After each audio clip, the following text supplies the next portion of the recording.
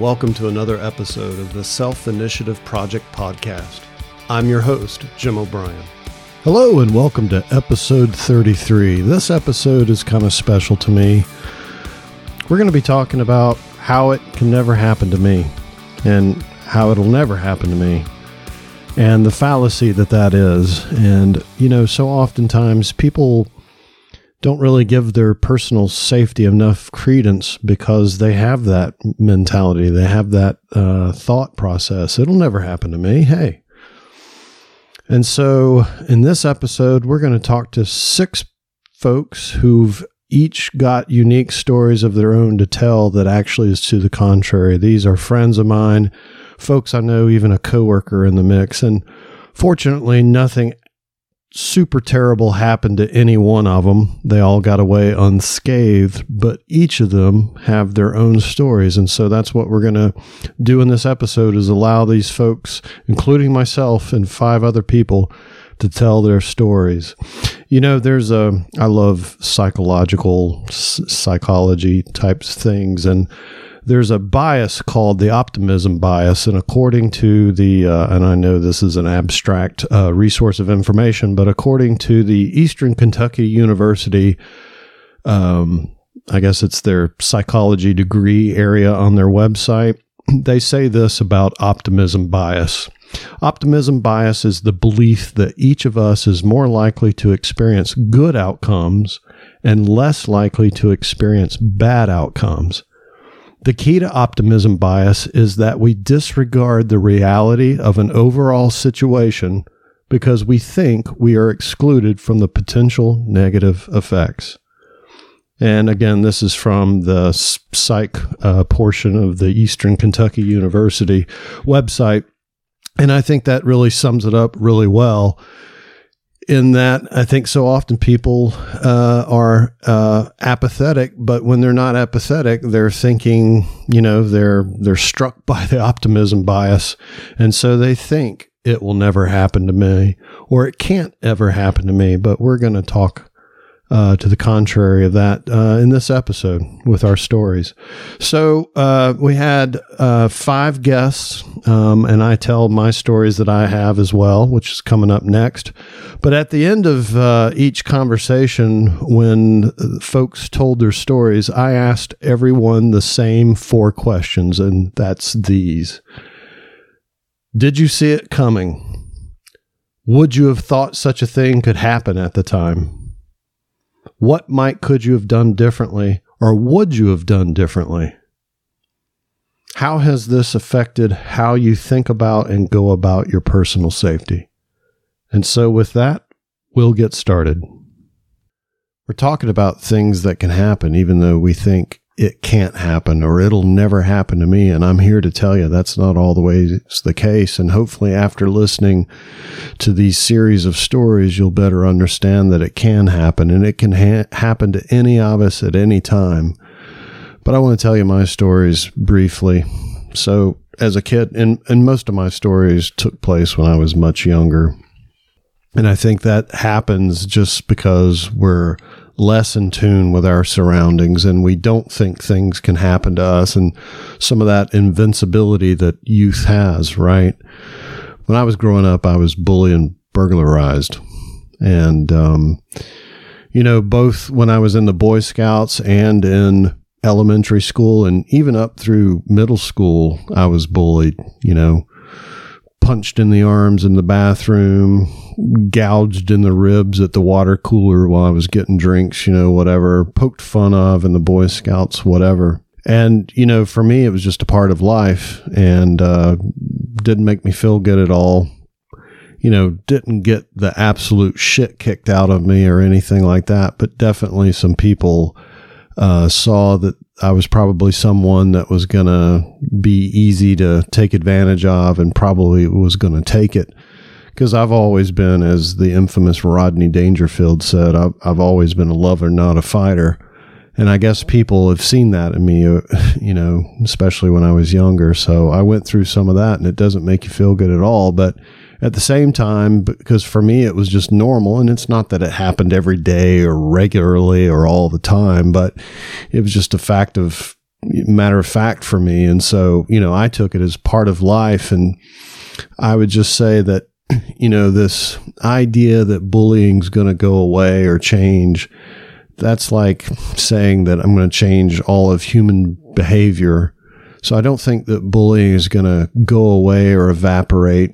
I do think it's up to the parents of those bullies to instill some better choices in their children. But, I think it's just a natural, almost rite of passage when it happens. And I know it's serious, and I don't want to upset those that are dealing with it with their children on a much more serious level today than maybe I dealt with it. That's not at all. I know it's a serious problem, but it is in a large degree, in my opinion, a rite of passage because it is human nature. And some of those people that are okay doing it, they're setting their paths in life too, just like those of us on the receiving end of it. But I would encourage you to reach out to your children and talk to them. And when and if your children come to you, be willing to turn off the TV, set down the smartphone, and listen to them and ask questions and support them. Because I do believe where it happens, it is going to continue to happen to some degree or another. And it's just kind of part of life, but it's incumbent upon us to be there to listen and to support where we can and to shut that stuff down if it gets out of hand. So I want to say that and leave you on that note.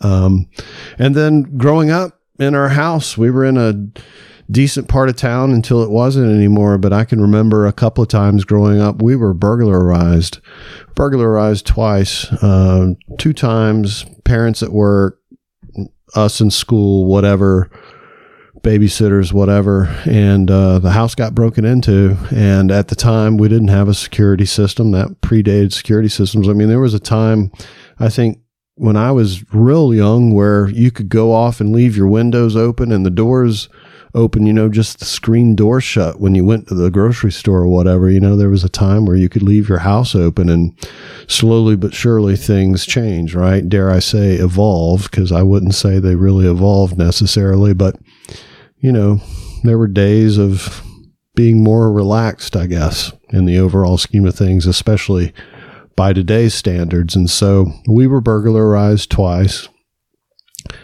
I remember I was probably between, I'll say, just to cover, 6 and 9. And the first time we were burglarized, we were absolutely wiped out. I can remember telling a buddy of mine last night, I was talking to him about it, and I think aside from the house itself and the furniture, they got everything. I mean, everything. And it was obviously a pro job. I remember I had a few dollars in allowance for whatever reason. I had a few bucks in my little wallet that I kept, and we had gone somewhere and my wallet was on top of the refrigerator, had $6, $7, $8 in it. Wasn't much, whatever it was, it doesn't matter. They found that, took my cash, left my wallet. Of course, who would want a kid's wallet? So rightfully so, right? But the other thing they did that I remember is that my mom had this diamond cross necklace that she used to wear. Sterling silver, white gold, whatever it was, little fine chain necklace. And then on the end, it had a white gold cross with diamonds. And whenever it was that this happened, my mom had taken that necklace off because she didn't want to wear it on a trip or whatever it was we were doing. And she wadded it up if I remember right, she wadded it up in a paper toweling and stuck it in the freezer. Okay. Who does that? Right. But at the time I should probably ask her where she learned that technique from, but they got that necklace. So it was very apparent after the fact that they knew what they were doing. All of my dad's guns were gone. All of my mom's jewelry was gone. Even her costume jewelry, which was pretty fancy pants stuff at the time, I guess. I don't know anything about it, but they wiped it all out. I mean, they basically took everything but clothes and furniture, TV, stereo, you name it, they got it. And that was pretty devastating for us. And then we got burglarized again a few years after that, and they got some stuff, but were not as thorough didn't seem to be as, capable or on the time schedule that the previous group had been. I don't know. So yeah, after the second time, my dad decided that he was going to put in a security system, and that was in the early days of security systems. That would have been early 80s, probably, I'm guessing. But anyway, he finally put in a security system, and then we had to deal with the infamous false alarms from time to time. But yeah, that's my story. Bullied and burglarized. So again, in the spirit of having an apathetic attitude or thinking things can never happen to you or won't happen to you or can't happen to you because of where you live or how you choose to live your life, it's absolutely a false sense of security, because I'm telling you right now, bad things can happen to people, and we're just lucky they're not worse than what they are, for those of us that are around to tell the stories. So, some questions that I'm asking everyone else is, did we see it coming? Well, no. How would we know and see when our house was going to be burglarized? You don't necessarily see people when they're casing your home. So we never saw it happening. And, I didn't go into school every day thinking that I was going to get bullied, because if I did or could have stood up better for myself, I guess at the time, I probably would have thwarted that as best as I could. So I didn't see any of that coming. I never thought that any such a thing would have happened, because as a child, you don't think about your home being burglarized. So no, I didn't see it coming. And would I have thought such a thing could have happened? Well, I guess I was cognizant of there being bad guys in the world, but again, I never saw it coming and never thought it would happen to us. I wasn't thinking that way. And same for bullying. I guess I knew there was such a thing going on with other kids, but I experienced it, so I wasn't really taking a moment to think if I thought such a thing could happen, because it did. So by the time I was thinking about those sorts of things, it was already happening to me here and there. And I think, what could I have done differently? Well, I think my dad did it. Like, it took us getting burglarized twice, but he finally, through financing or giving up a vacation or whatever it was to find the funds, he finally put in a security system. And after we put in that security system, we were never burglarized again. There may have been a couple of times somebody tried something, but that really fixed the issue. Just putting in the security system shut that down. And I think relative to, and of course I had very little control of that, because it was evident that no matter where I hid my money, it was going to get found. So my dad did the right thing there, and we got serious about deadbolts and put in a security system, and really were more vigilant. And I think he even hung up some lighting on the back of the house. But as far as my bullying goes, I don't know what I would have done different. I guess if I had had control over my personality growing up, maybe I would have exhumed or been more conscientiously aware that I needed to be or pretend to be someone or exude a personality that I didn't have. Or maybe the first time I got punched in the bathroom, I sawed off and knocked him out, right? Like if I had had that character in me at the time. Maybe. I don't know. The bullying part, I don't know. I think in retrospect, maybe I should have brought it to my parents and talked to them about it and kind of not turned it over to them, but at least made them aware of what I was going through, and maybe they could have helped me from the parenting and school administration side. And, these things have definitely shaped how I go about my own personal safety. It's one of the reasons why I'm so vigilant about situational awareness, getting self-defense training, learning to shoot and continuing to shoot and teach firearms. Everything I do, I can't say is directly attributed to these events in my childhood, but it gives me cause to make sure that these sorts of things likely not ever happen to me or my loved ones again. And so with that, I leave you with this. Don't ever think it can't happen to you. It can happen to you at any time, any place, no matter where you are. And we're fortunate that more bad things don't happen, but it can happen. And that's the point. And I hope you take that away from this, if nothing else. So now I've got my good friend Dennis on to tell his story. How are you, Dennis? Hey, Jim. How's it going? Good, man. Good. Getting cool again out there. It is. It was cold today. So, we're talking about it can never happen to me, but you've got a story that's opposite of that, don't you? I do. As we've talked before, I served in the military, and, being in the military, you would never think that something like this would happen to you. But, yeah, and let's be clear, you were in the Marines too, right? I was in the Marine Corps. Yes, I was. I had just come back from Beirut and was traveling between bases, and we were in a pickup truck. And, guys driving decided to pick up a hitchhiker, and we was in a pickup truck, and I was in the bed of the truck, and the hitchhiker got in the bed of the truck. Yeah. And while we was back there, he robbed me at gunpoint. So you're bebopping down the road between bases. I think you were telling me you're going from one base to go shoot at the rifle range at the other, and you're in the pickup truck. You got two of your Marine Corps buddies in the bed or in the front in the cab of the pickup truck. You happen to be cruising in the bed.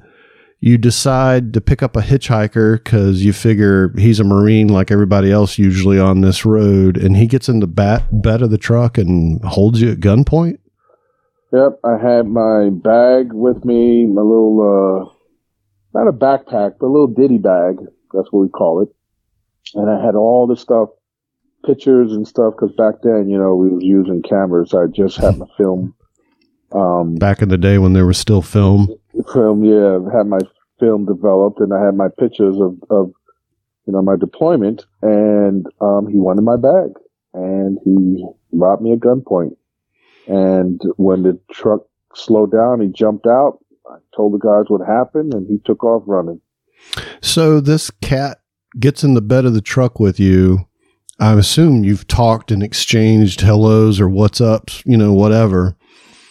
And you're just sitting back there, and he reaches in his jacket. He reaches in a bag. Like, did you see it coming? Like, how did that all happen?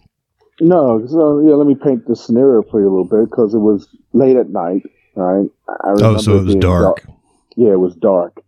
I remember it being a little chilly, so I was kind of bundled up, and he got in and he was kind of bundled up. All right. I was sitting with my back on the cab, and he was sitting toward the end of the bed, toward the wheel well. Yeah. And I had my bag there, and, they were slowing down to let him out. And as we were slowing down to let him out, he pulled out a little revolver. I remember it was a little small revolver. Mm-hmm. And, he told me, give me a bag. And being young at the time, and I was a Lance Corporal, I probably was no more than 21. Yeah. I wasn't as aware and trained, to be honest with you, as I am now, because the Marine Corps doesn't train you for the type of training that we do now. Yeah. I trained to just, kill everything and let God sort them out. Right? I wasn't, and my awareness level. Situational awareness was not a part of that plan. No, it wasn't part of the plan, right? There was no situational awareness like I have today. And, he robbed me. And I always remember that because, when I look at my stuff now and think about my deployment, I really don't have some of the memories that I thought I, wanted to have. Sure. Because they were stolen. Yeah, they were in the bag, right? They were in the bag, yeah. And it really wasn't anything valuable in the bag. And that was the thing about it. It really wasn't anything valuable in the bag. Do you think that was the first time that cat had pulled something like that along that stretch of road? Or do you think it was just timing him being there? I mean, clearly he's got to know where he's at and know that that's a corridor for Marines. Like, he's got to be pretty brazen to make that choice. Do you think, like, has he been successful in taking stuff before and got, some money out of it, and he figures it's hit or miss, but it's worth the risk? I mean, like, what do you think he was doing? I can only assume, right? But I think that it wasn't his first time, and I think that every time he does it, it's opportunity, as most robberies are, right? Yeah. It's a crime of opportunity. So, but I don't think it was his first time, no. And I couldn't tell you if he was a Marine or not, right? Because just because he's walking down that road, we weren't on base. Right. We were out in town, going between bases. Yep. Today, you can get between bases without leaving base. Back in 1986, you had to go out through town to get to the other bases. Yeah, they didn't even have paved roads in 86, did they? Yeah, they did.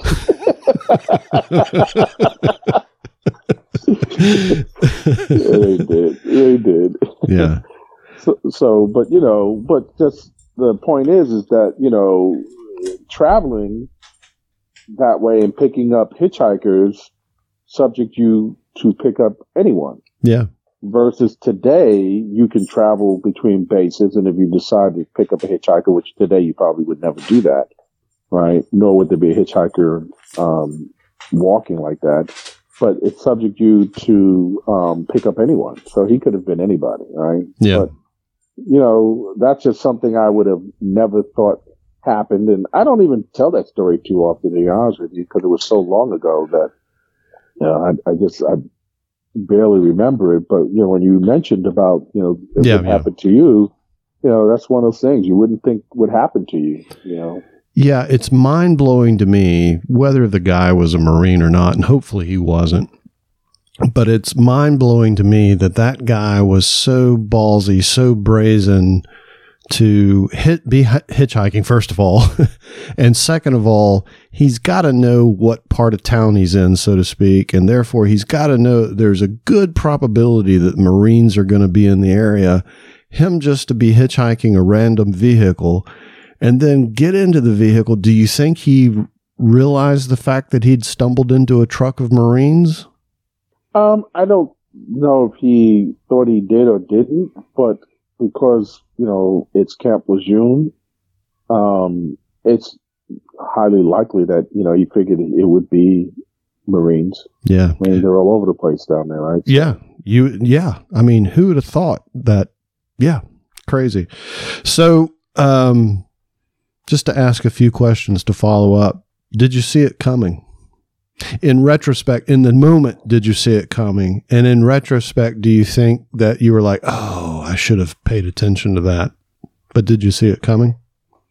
I did not see it coming. And in retrospect, I have thought that, I should have been more aware that it could have been worse than what it was. I mean, he could have shot me.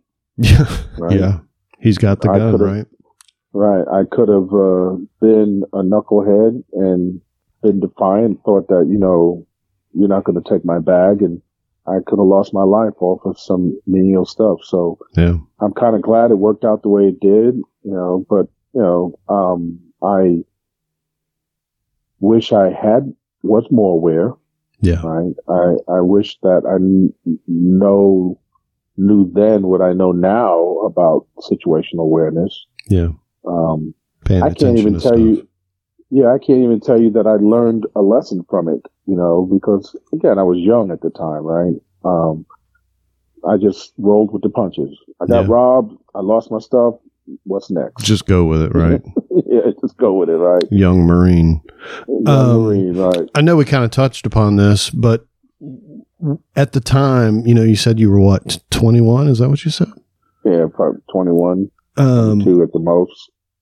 And I know you're a Marine. We talked about that. But at the time, would you have ever thought that something like that was possible and would have happened to you?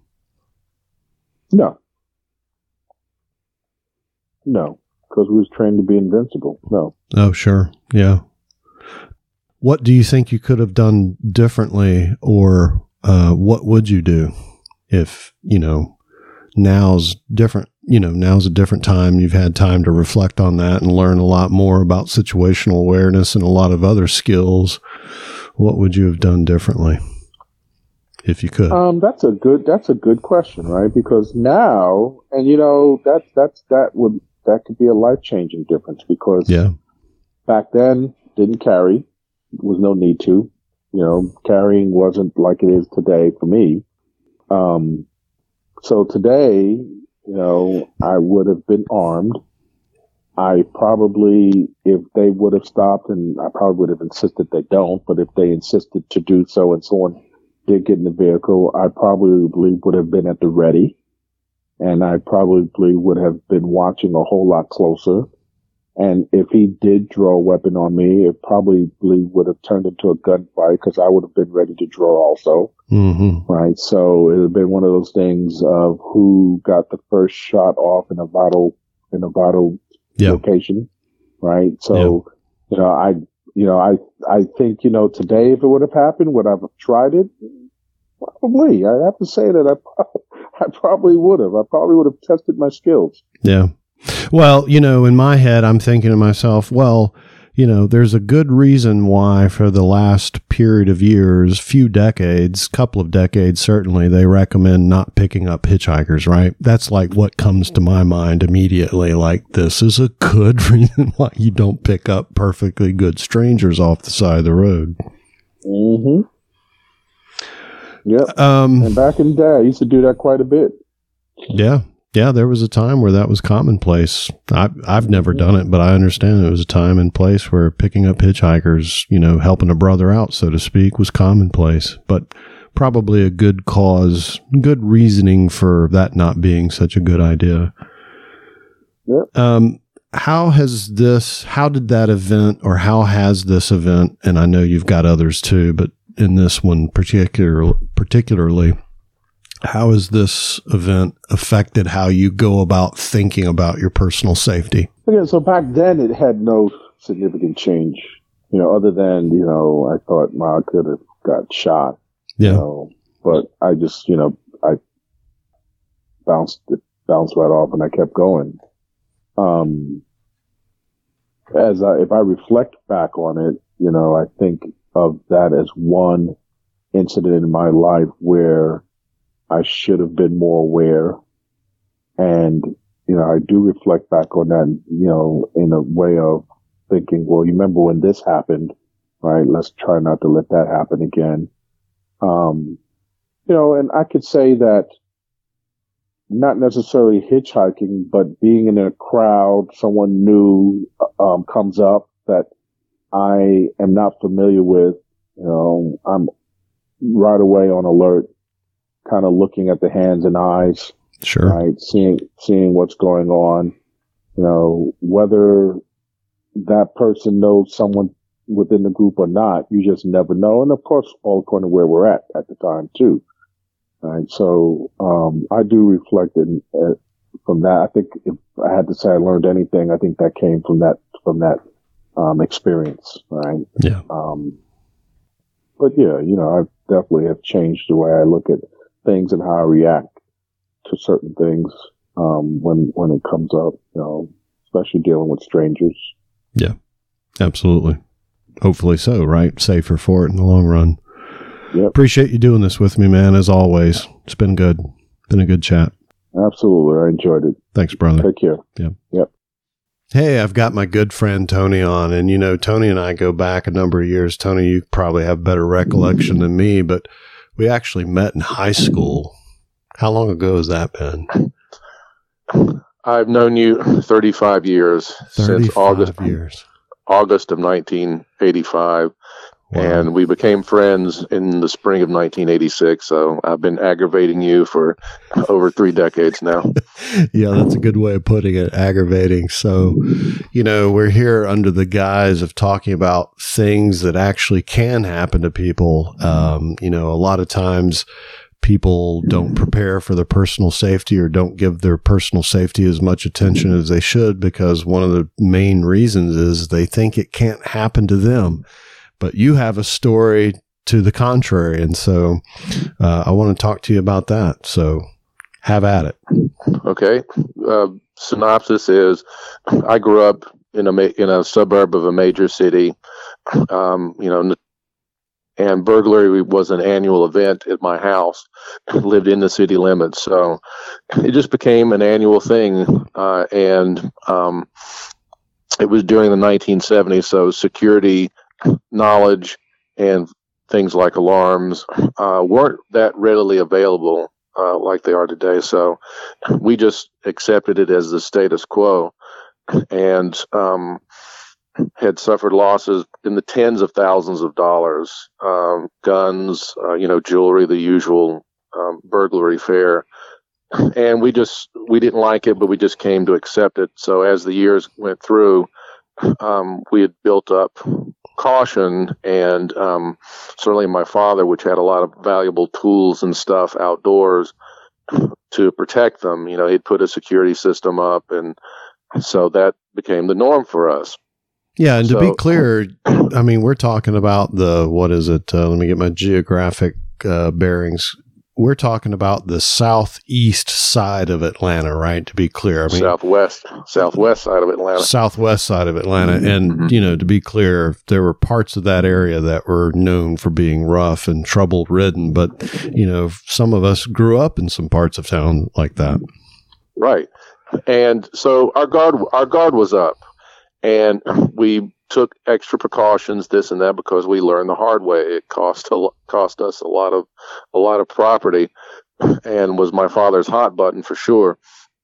So right at the millennium, I decided to move all of us, which my family had been there since 1952. But I decided it was, for various reasons, time to have more space and a better environment. Yeah, get out of town. Just finally get out of town. Yeah. So we did that. We moved, and right at the millennium, and came down to Fayetteville, Georgia, which is a suburb, and it's further out, and it has a very rural feeling. Yeah. And I've got woods behind me and a horse pasture beside me, so very relaxing environment. Totally different. Yeah. 3 acres. Yeah. Nice. So. Nice. Wonderful. And you could probably see stars down there for the first time in your life when you got there, instead of the glow of the city where you were before. Just a whole different environment. Yeah. Few more stars. Still got the airport looming in the distance. But sure. Yeah. So it was a very relaxed, rural feel.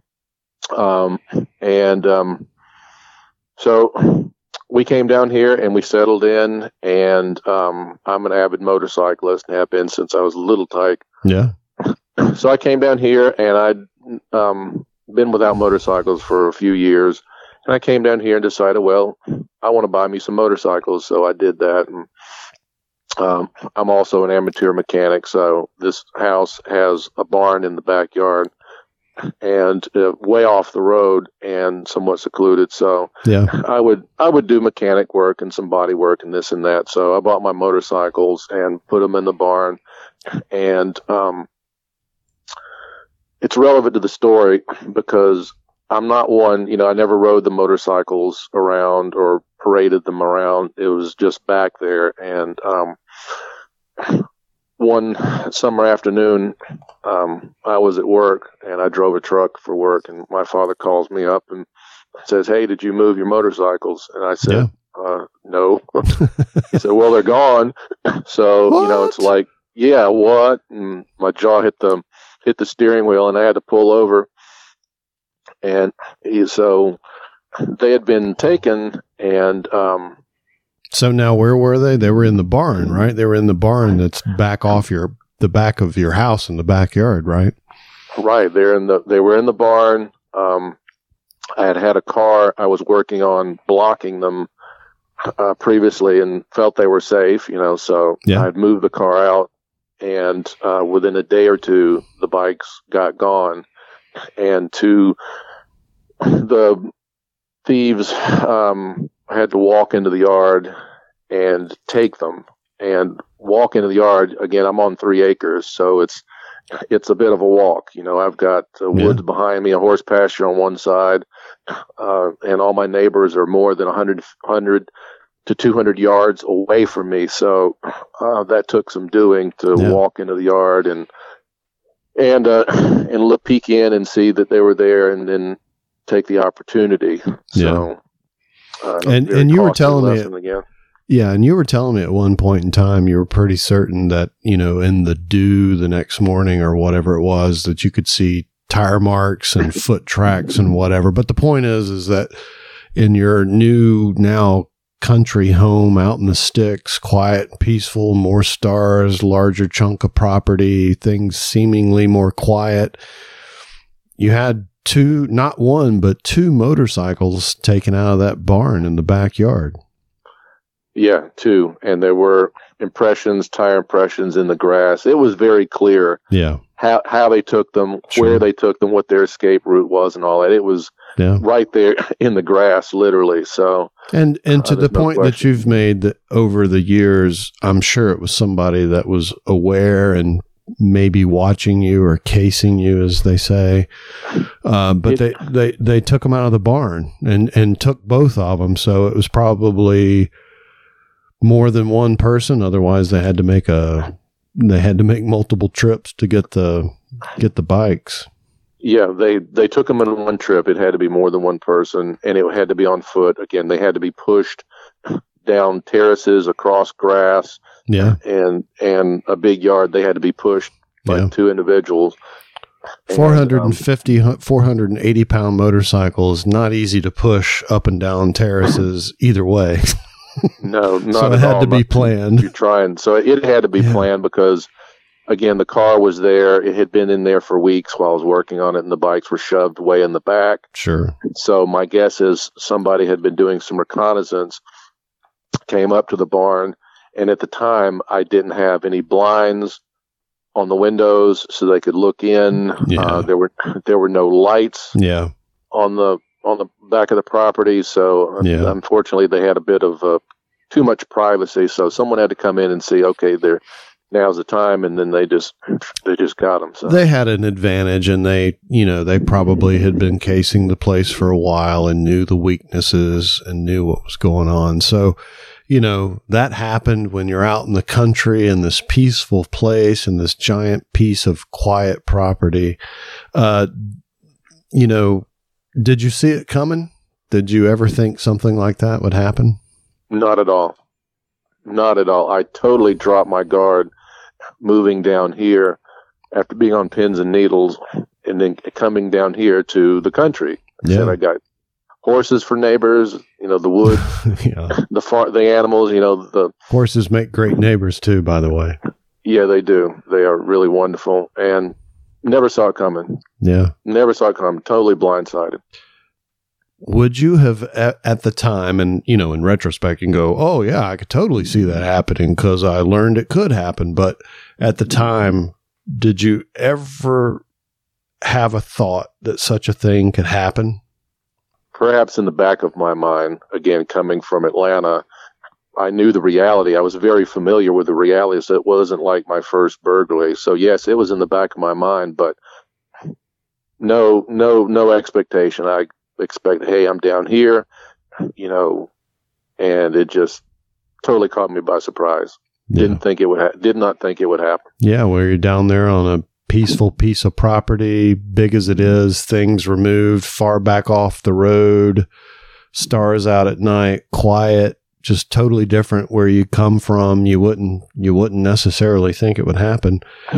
Now looking back, what could you have done differently, or what would you have done differently if you could go back, or if you were thinking about things, what would you have done differently? Illumination. The property, because it sounds obvious, but illumination, the property, because it sits off the road, there was no illumination at all on the property itself. It was very dark. Certainly, again, there's woods, there's a lot of privacy, so illumination, I would have lit it up immediately, which my father then, after the fact, proceeded to do. Motion detector lights, a security light. There's a telephone pole right off this corner of the house. We put up a security light that, like a street light. Yeah. So light, we lit it up. We lit up the entire outside of the property. Now, if I remember the story too, and not to throw you under the bus, but I want folks to understand, you also didn't lock that barn, or you had a lock on there, but maybe didn't keep it locked all the time, like maybe you should have? That's correct. We had a padlock on the barn, but not a very not a big one, nothing like a construction grade. It was a very mediocre lock, and that is true. I did not go to check it every night because my father and I were both going in and out of the barn.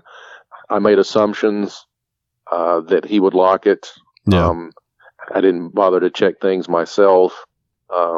Again, I call myself procrastinating, thinking, well, I'll just, we were going to put more security measures. We were going to put lights out eventually, but we just procrastinated. We're so in love with the place and relaxation from being out of the city. We just totally procrastinated. Easy to drop your guard, and rightfully so. You're in a quiet, peaceful place considering where you came from. Last question for you. How has this affected how you think about your personal safety going forward? All things considered, this incident, how has it affected how you think about it and how you go about it?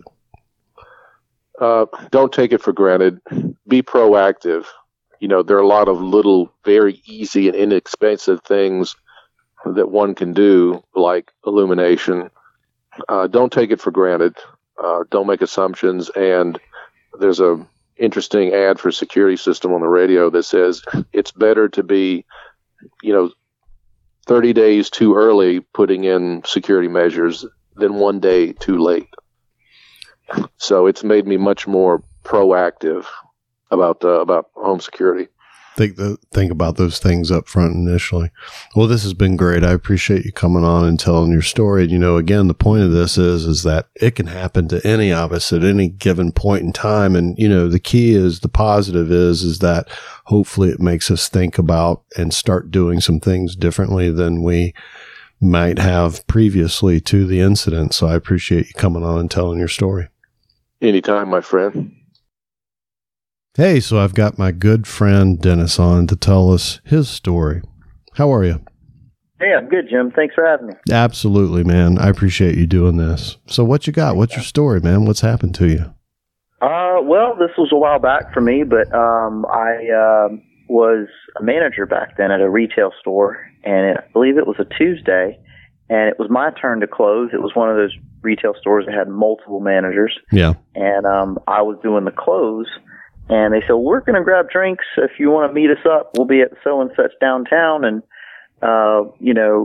anyway, long story short, the store, the closing didn't go as planned. So I took longer than expected, and I got there much later than expected. So parking at where they chose to meet downtown isn't the greatest spot. There's no parking decks nearby, and you got to circle around. And sure.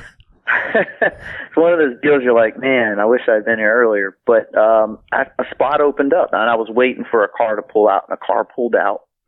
And I was in my little pickup truck, and car pulled out, and I pulled into the spot, and it was the only one. It was close by. I was happy. It was well lit. Yeah. And I was confident that it was a good spot. Yeah. So I get out. And to be clear, and just to back up for just a second, this is Savannah, Georgia we're talking about, right? Yeah, which is downtown Savannah. Which is known kind of in general for having a high crime issue. And I think at one point in time, and I don't know, I don't think I ever looked it up, but I understood at one point in time, it's been years ago, that Savannah had some of, if not the highest crime per capita in the U.S. just because the population is so dense. So it's kind of it has a reputation, is what I'm trying to say. But anyway. You said that exactly right, per capita. So that downtown area, it spikes crime really bad. There's a lot of areas around downtown that are outskirts, like the islands and other places. Sure. That, just the opposite. So in that one particular area of Savannah, it's concentrated crime.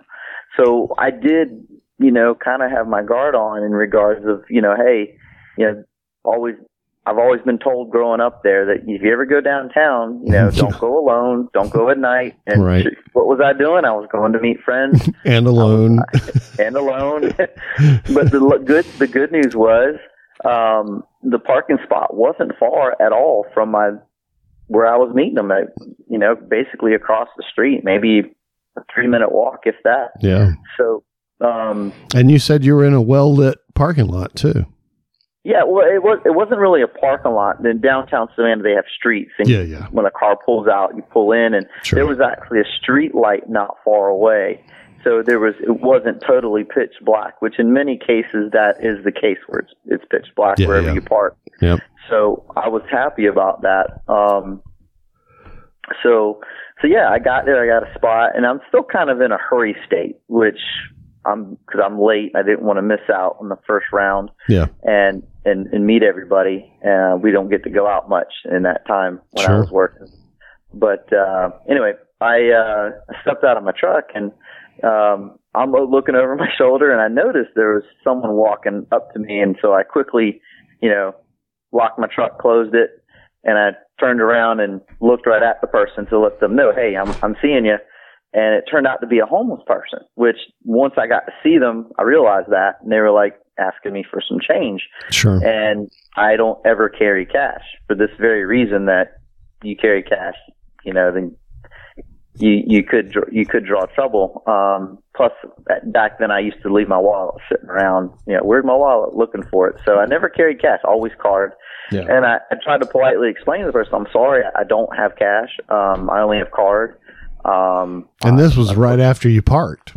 Yeah, it was like the guy actually, I think, was approaching me before. It was a parallel parking situation. Yeah, yeah. And the guy actually was waiting for me to get out of the car. Gotcha. And I saw it as soon as I stepped out and turned to lock the door that they were walking towards me, and that's when I kind of was like, okay, I need to address this person because I don't want to be walking away as they're coming towards me. So I basically looked right at them. Yeah. And let them know that you know. Yeah, exactly. Yeah.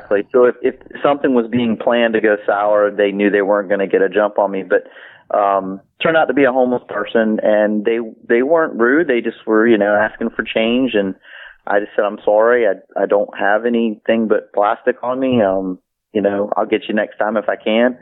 And I went ahead and walked inside, and the person walked on by the other direction, and I didn't think twice about it at the time. I got inside and found my friends, and they were already seated, and they were getting their first order, or second probably by that point. Right. Because you were running late.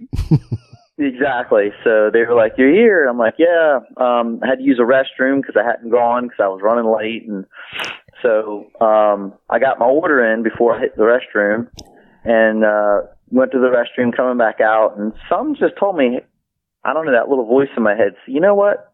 You need to go check on your truck. Something ain't right, yeah. Something ain't right. It's been 5-10 minutes, and so I decided to walk back outside and, go take a look, and sure enough, when I got back out there, the passenger side window had been smashed in and bashed pretty good, and so they didn't open the door because you'd left it unlocked or something. They had actually smashed in your window.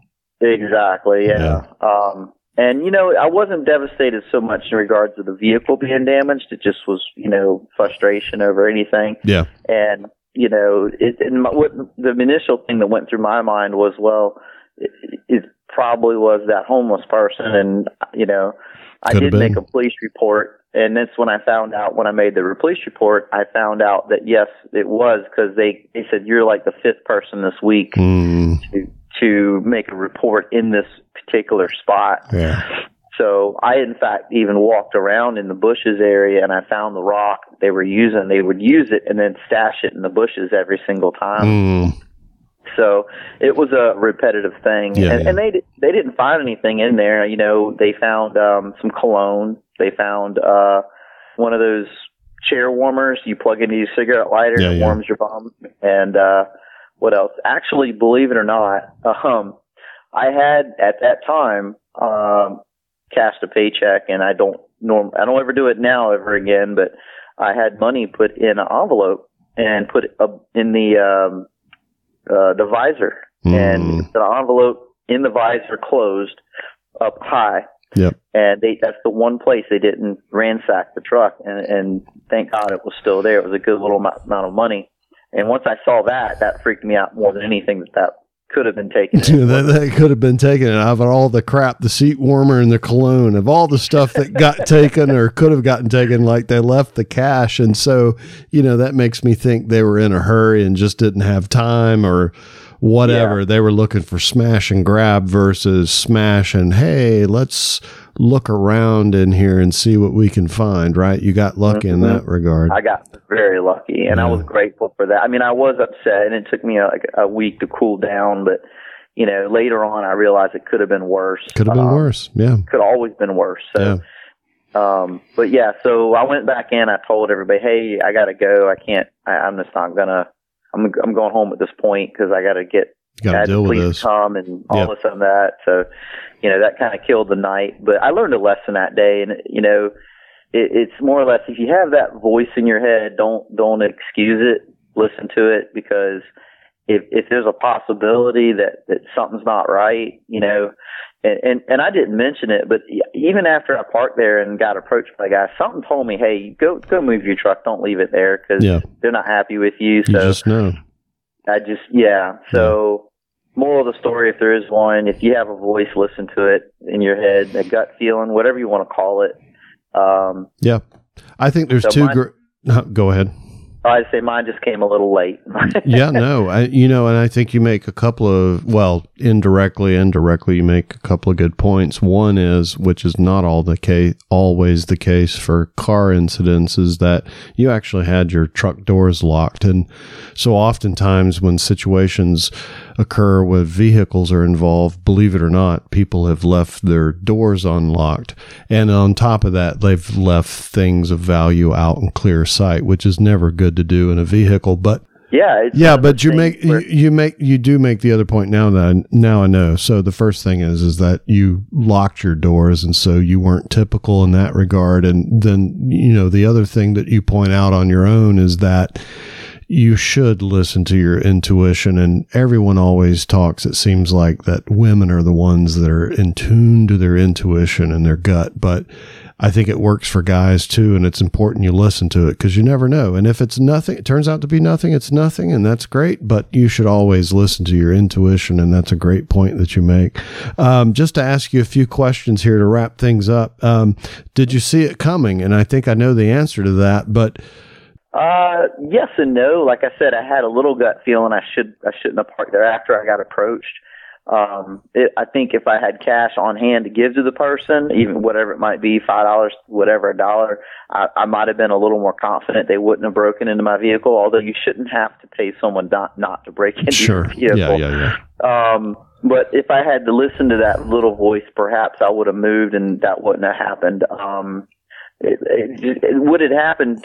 It just ate away at me as I went into that place, and when I went to the restroom, I kept thinking about it. It was bothering you. Yeah, it was bothering me. Yeah, so it built up enough to where I went back, and unfortunately, I just ignored it a little too long. And if I had listened ahead of time, but thank goodness it was just something as simple as a break-in. It wasn't something like trying to rob me in person, or which could have been a lot worse. Happened. Absolutely. Would you have thought such a thing could have happened to you at the time? No, at the time. I mean, it was one of those things where it's like, oh, that'll never happen to me. That's the typical of everyone. So, and that's the way I felt too. I'm in a hurry. There's a spot. Let me just go in. It'll be fine. Yeah. So that's kind of what I was leaning on, and then of course that little feeling came around, and I wish I had listened to it sooner. But what might you have done differently, or what would you have done differently if you had to do it all over again?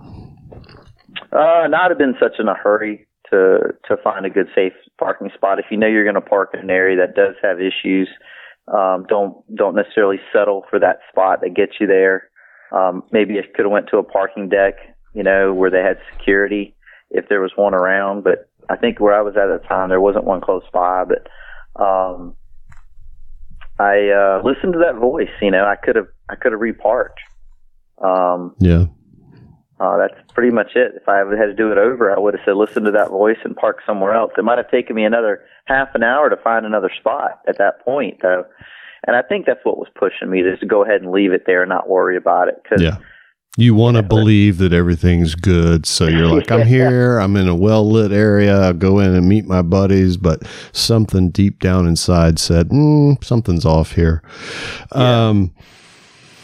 Last question. How has this affected how you think about your personal safety, or has it? Like, how did it change anything that you do today? Like, how does it made you think differently about your personal safety? Yeah, when I go to places that kind of are on a red flag radar kind of thing. If you know you're going to go to a downtown place that you already know has potential to be dangerous, I'll definitely go to a parking deck, even if it means I got to walk a long time to get where I'm going. And some people will say, well, now you're walking. Isn't that just as dangerous? I'm like, well, it all perspective. If you're walking in a group of people, yeah. If I was by myself, maybe it was better to let my car get broken into and park close by. But I always try to weigh it out. And if I have that voice, regardless of where I'm parked or whether I should be walking, or even if I shouldn't even go there that night, I'll listen to it. You know, if you have that gut feeling that, you know, something just ain't right, it just don't feel right. Yeah. I'll just listen to it, you know. Yep. You know, what harm can you do to yourself or others just by listening to that little voice or gut feeling that says, hey, this don't feel right. Yep. Just be cautious. A little extra hassle, a little extra time, right? That's it. Exactly. Yeah. It's more inconvenience, but in the end, you know, it's a safer outcome. So. Yeah. Well, Dennis, I appreciate you coming on and telling me your story, man. This has been good stuff. Thanks for having me. So thanks for doing this. Absolutely. Thank you very much. Hello again. I've got my good friend Lauren on with us, and actually she's also my coworker. How are you? Doing good. How are you? Yeah, doing good. Doing good. Appreciate you coming on and doing this. So you've got a story for us. I do. Yeah. So, it all happened a long, long time ago. So long ago. I know. Actually, it was a very long time ago. Yeah. So I was in high school and did a lot of babysitting jobs and everything. And my mom at the time was in a band, and they were off at a gig. And so the grandmother, we were babysitting at the grandmother's house, and right next door was the aunt's house. Yeah. Well, the grandmother had a pool. And so we were kind of going back and forth between both of the houses, playing at the pool at the grandma's, and then taking the kids back over to play at the other house. To the aunts? Mm-hmm. And are these people you knew, or just contracted out babysitting clients? No, they, it was actually family friends. So okay. Some of them were actually in the band with my mom. Oh, wow. And so it was like their kids. Yeah. So you knew them. And so I knew them really well. Yeah. And so there was probably like 5 kids, all of them under the age of like 8. And so we were going back and forth between the 2 houses all day. And we come back over to the aunt's house to fix some lunch and let the kids watch a movie, maybe take a nap. And so the kids are in the living room. They're sitting there, and I see this guy come to the door, and it had one of those hurricane doors on it. So it was kind of the double. Sure. And one of the girls gets up. She runs over to the door. She sees him, and she's almost about to open the door, and I ran over there and I slammed it shut. And she goes, "That's our neighbor." I was like, "Yeah, but I don't know him." Right. And I asked him through the door, "Hey, can I help you?" And he goes, "I need to use your phone." And I could tell he was like acting really weird. Yeah. Like he just looked off. Yeah. And they have a peephole in the door? No, I mean, it was a glass door. Okay. Yeah. Storm door. Yeah. Gotcha. Mm-hmm. So, I'm talking to him, and he's like, "I need to use your phone." This kid, who I guess was mentally disabled, had been walking up and down the street all day, and I had noticed him. Sure. Just bouncing a basketball up and down the street. Yeah. And literally all day. And I guess it had gotten on his nerves, and he's like, "I need to use your phone because I'm about to kill that kid." And I was like, "What?" And just about as soon as he said that, I happened to look over in my peripheral, and there was a shotgun. He had a shotgun with him. And I was like, So this dude's at your front door at the time. Yeah. At your aunt's house, and you've got kids you're looking after, and he shows up wanting to use the phone and happens to have a 12 gauge on him? Mm-hmm. Wow. Yeah. And he was obviously hiding it, leaning it up against the corner of the porch, like trying to kind of keep it out of view. Yeah. And so I was like, well, sir, I think you have a phone at your house, so maybe you should go use that one. And he's like, no, I need to use your phone. And at that point, one of the older girls, I said, take the kids upstairs. And so she gathered up the kids, said, we're going to go take a nap, and took them up. There was 2 ways upstairs. Yeah. There was a stairwell, like right at the front, right in front of the front door. And then there was a stairwell that went through the kitchen. Sure. Both went upstairs. Yeah. And so I said, take them through the kitchen. And so she led all of the kids upstairs, and I said, you take them into the bonus room and lock the door. Get them out, yeah. And so she takes the kids upstairs, and I'm trying to talk to the guy, and I said, you need to go use the phone at your house. And that I closed the main door. So it was a metal door, thank goodness, but it still had like this, that decorative glass in the middle of it. Oh boy. Yeah. And so as soon as I closed the door, he's banging all over the door, and he's like, I'm gonna fucking kill that kid, and I need to use your phone. You better fucking let me in. Oh wow. And I run through upstairs to the kids, and I realized I forgot the phone.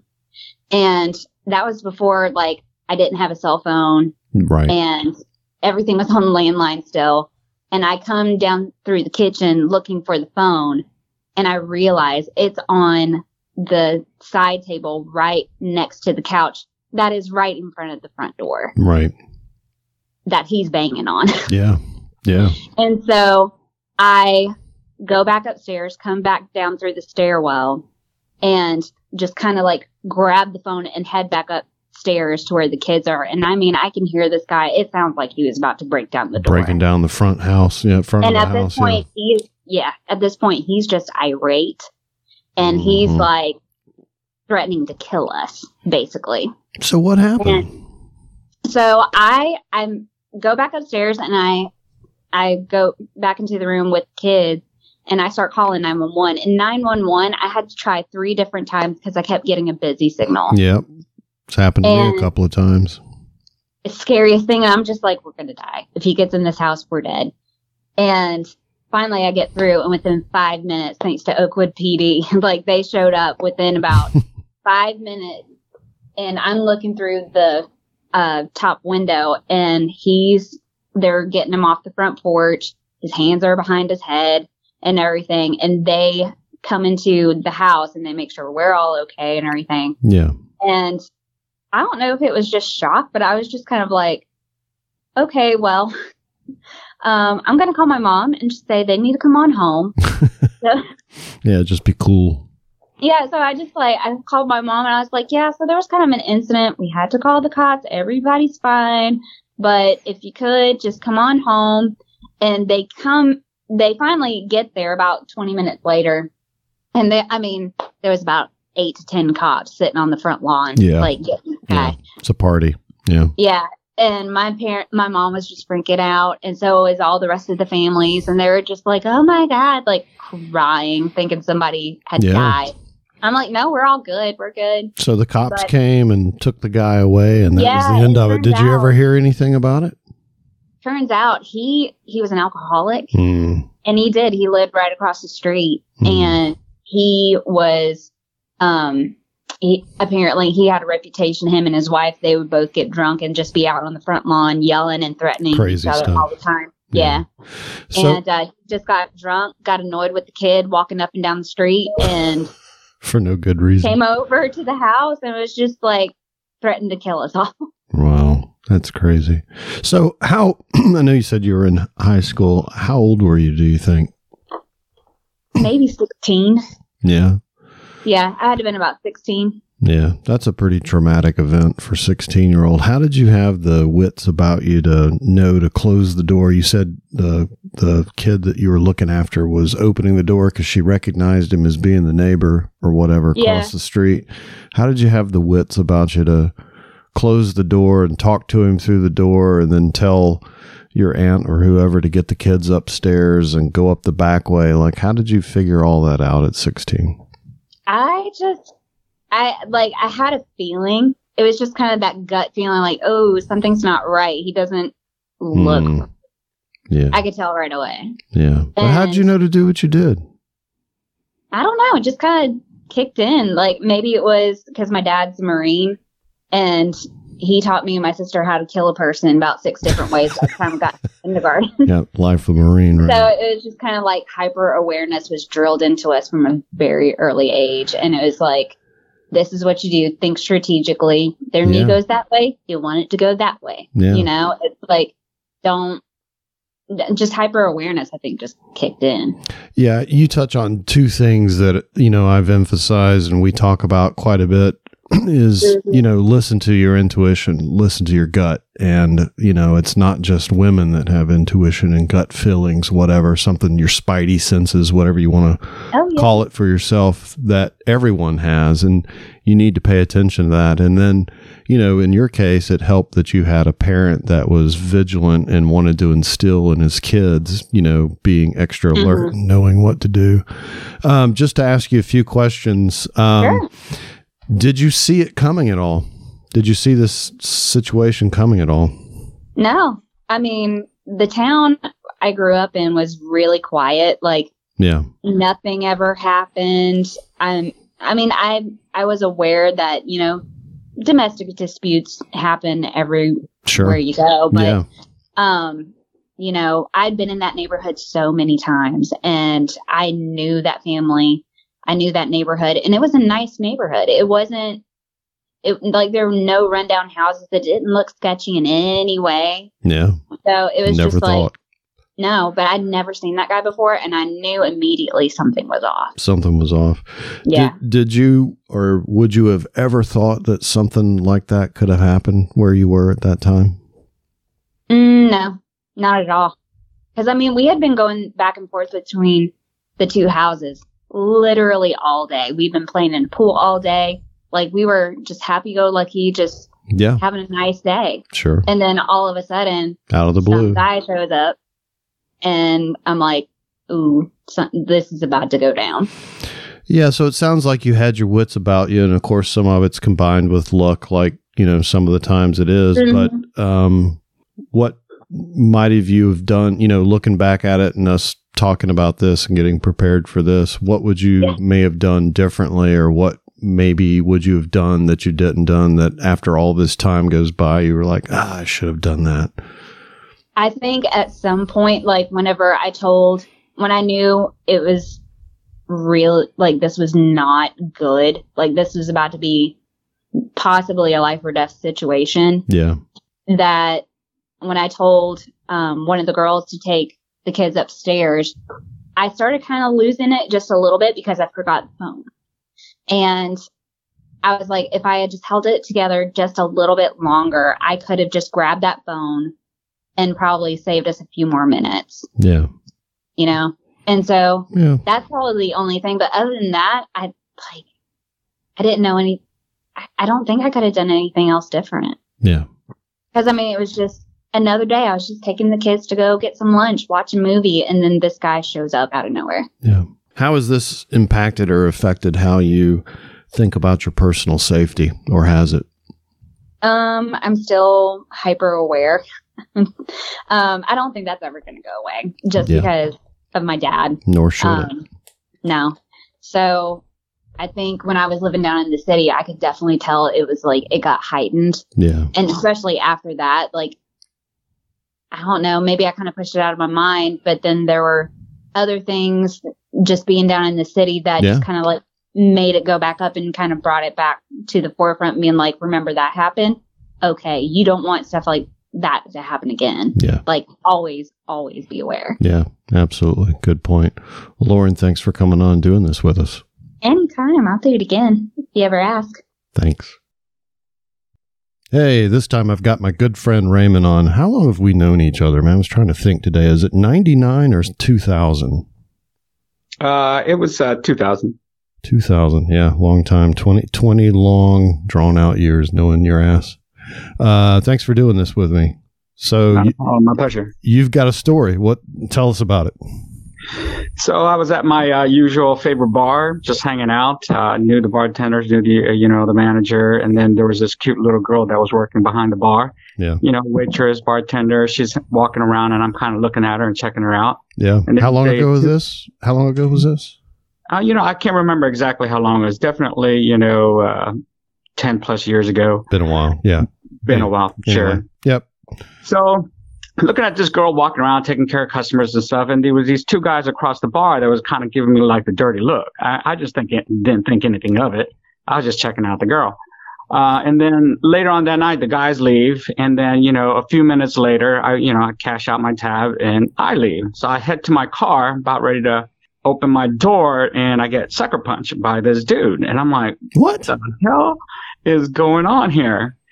And it was those two guys that was across the bar that was giving me the dirty looks. Now, the guy who hit me, obviously, I freaking hit him and freaking took him down. Sure. And I kind of let him go to figure out, like, what the hell's going on. I was also keeping an eye on his buddy, see if he's going to step in. Right. So and then all of a sudden, he just, like, started to like head for my car like it was going to damage my car or something. And I'm just like, oh, hell no. So I freaking, took him down again. I reached out for him, took him down, put him in a headlock and just freaking choking him out. And next thing you know, he started to like reach over like my face and try to gouge my eyes out. So I freaking tilt my head up and bit his freaking fingers. And all the while I'm trying to watch his friend to make sure that his friend is not like trying to jump in, Yeah, gotta engage. Do I have one fight or do I have to engage and have to do a double fight? Yeah. So like, I held him out there, bit his finger, and then I was like, "Are you done?" I mean, he wouldn't respond, so I freaking tightened it up some more. I'm like, "Are you done?" I mean, I kept asking him like 3-4 times. He finally is like, "Yeah, I'm done, as best as he can as I'm choking him out. It's kind of hard to talk. Right. So I let him go, and I'm like looking at him. I'm like, "What is your damn problem?" He didn't respond. His buddy just like got him, and they walked away. So I went back into the bar. I was just like, "Yo, dude, I just got freaking jumped. I need a flashlight because I can't find my keys. I can't find my glasses because they all flew off." So I just got my ass beat, man. Yeah, basically, well, I didn't get my ass beat, but I definitely got a sucker punch. Yeah. That's it. So you're at this bar. How long had you been there when you noticed these two dudes? They were there when I got there.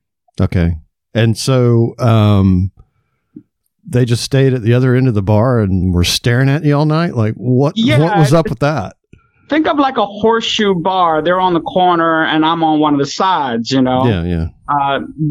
They were already there drinking. I got there, ordered some food, had some drinks, checking out the new waitress that is, that's started working there. She's walking around serving different tables and stuff. And, she kept walking by those guys. So I kept looking at her. So I don't know, those guys thought I was looking at him and checking him out or whatnot.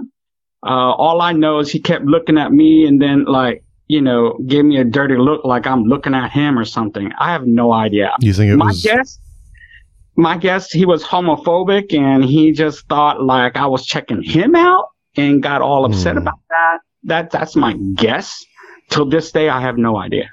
It could be that he was drunk. B, it could be that he didn't like you watching the girl that he wanted to be watching or had been in there watching before, talking to before or whatever. Who only knows what motivates people. So you've been there for however long you've been there. You had some drinks. These two cats are down the bar from you. You're watching this bartender, waitress, whatever, whoever she is. They're giving you dirty looks and you pretty sure it's you that they're looking at. And when you get ready to leave, you get outside partially, you get to your car, you're almost to your car, and one of these two guys just walks up and punches you in the back of the head, or what did he do exactly? So it's definitely looking at me for sure, because I'm the only one on that side of the bar. Oh, okay. And there's nothing behind me but the wall. Must have been some nice artwork. So just as I literally got out of the bar, down a couple of staircases, across the parking lot to my car, and was about to open the door of my car. So you're almost there. Did you know that? I am there. I'm opening the car. Next thing you know, I get punched. I wouldn't say the back of my head, but like sideways across my, my cheeks, chin, Yeah. Well, I mean, like I said, it could have been, obviously, drinking's probably involved when you're at the bar, potentially. I mean, it could have been just racially motivated. Who only knows? It's hard to speculate. Did you see them come out with you, or was it not until you got hit that you realized they were out there and it happened to be those same two guys? So I did not see them. They had already left before I did. Oh, okay. So they were outside. As far as I know, they're gone. So I walked outside. The parking lot's pitch black. There's no lights anywhere.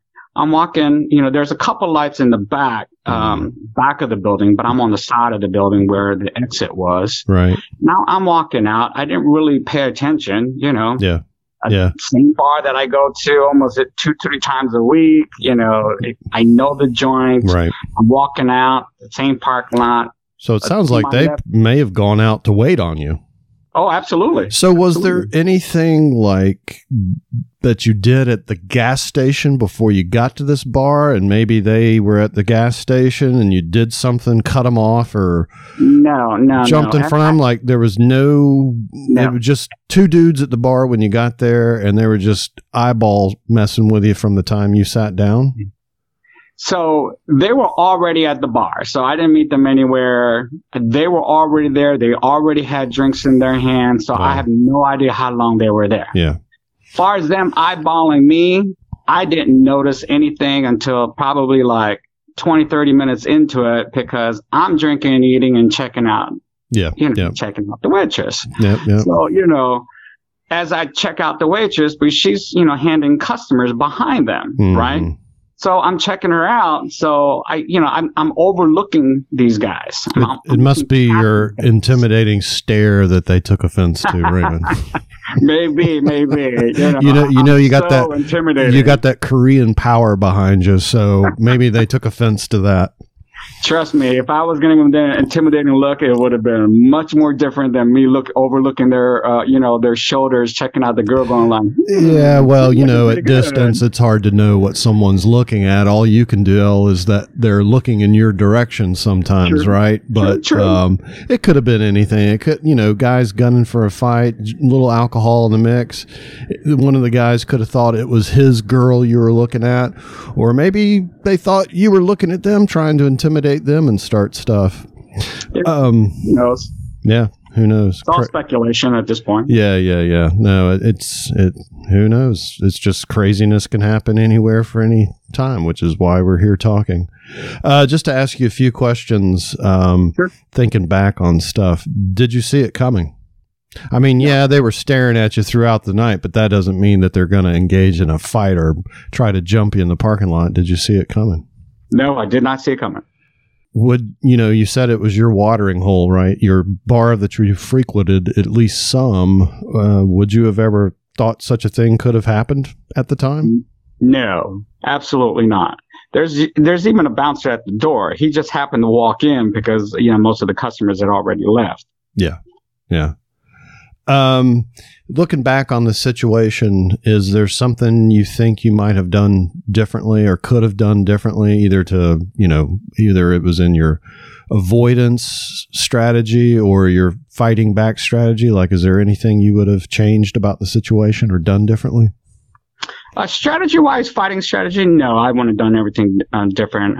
Basically, I got him, got close, hit him, took him down, typical stuff.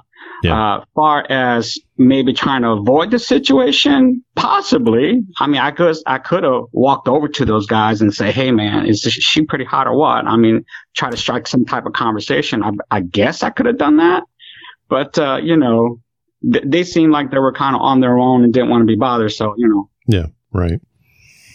Yeah. Not looking to make friends in the bar. Yeah, exactly. At least not with dudes on the other side of the bar. Well, I mean, the bar wasn't that busy and it's not that big, you know? Right. It's also very not well lit. This situation, when you go out, because I know you go out still quite a bit, how has this situation affected how you think about or go about your personal safety? Has it changed anything for you? No, not necessarily. Obviously, that whole shortly after for X period of time, I was obviously a little bit more diligent about my surroundings. Yeah. But that was years and years ago. That kind of diligence has really dropped. But after being, overseas and down in the war zone and coming back, my diligence has kind of picked up a little bit. Yeah. So it just really depends, I guess, on the situation. If it's like a whole big crowd, I'm kind of looking, but not really looking, right? Yep. If it's, if there's somebody that's kind of like a medium-based crowd and people could charge at me or something, yeah, I'm going to definitely take a look a little bit here and there. So you're paying more attention than you probably might have otherwise. Oh, absolutely. Yeah. Yeah. Well, that's been a good story. Thanks so much for coming on and sharing it with us. Thanks a lot. So I want to thank you for listening to this episode. I know there's a lot of options and choices out there in podcast land for you to listen to. If you liked what you heard here today, I encourage you to go back and listen to our other 32 podcasts. We're almost at 3 years. We release one about once a month on average. A lot of good information out there.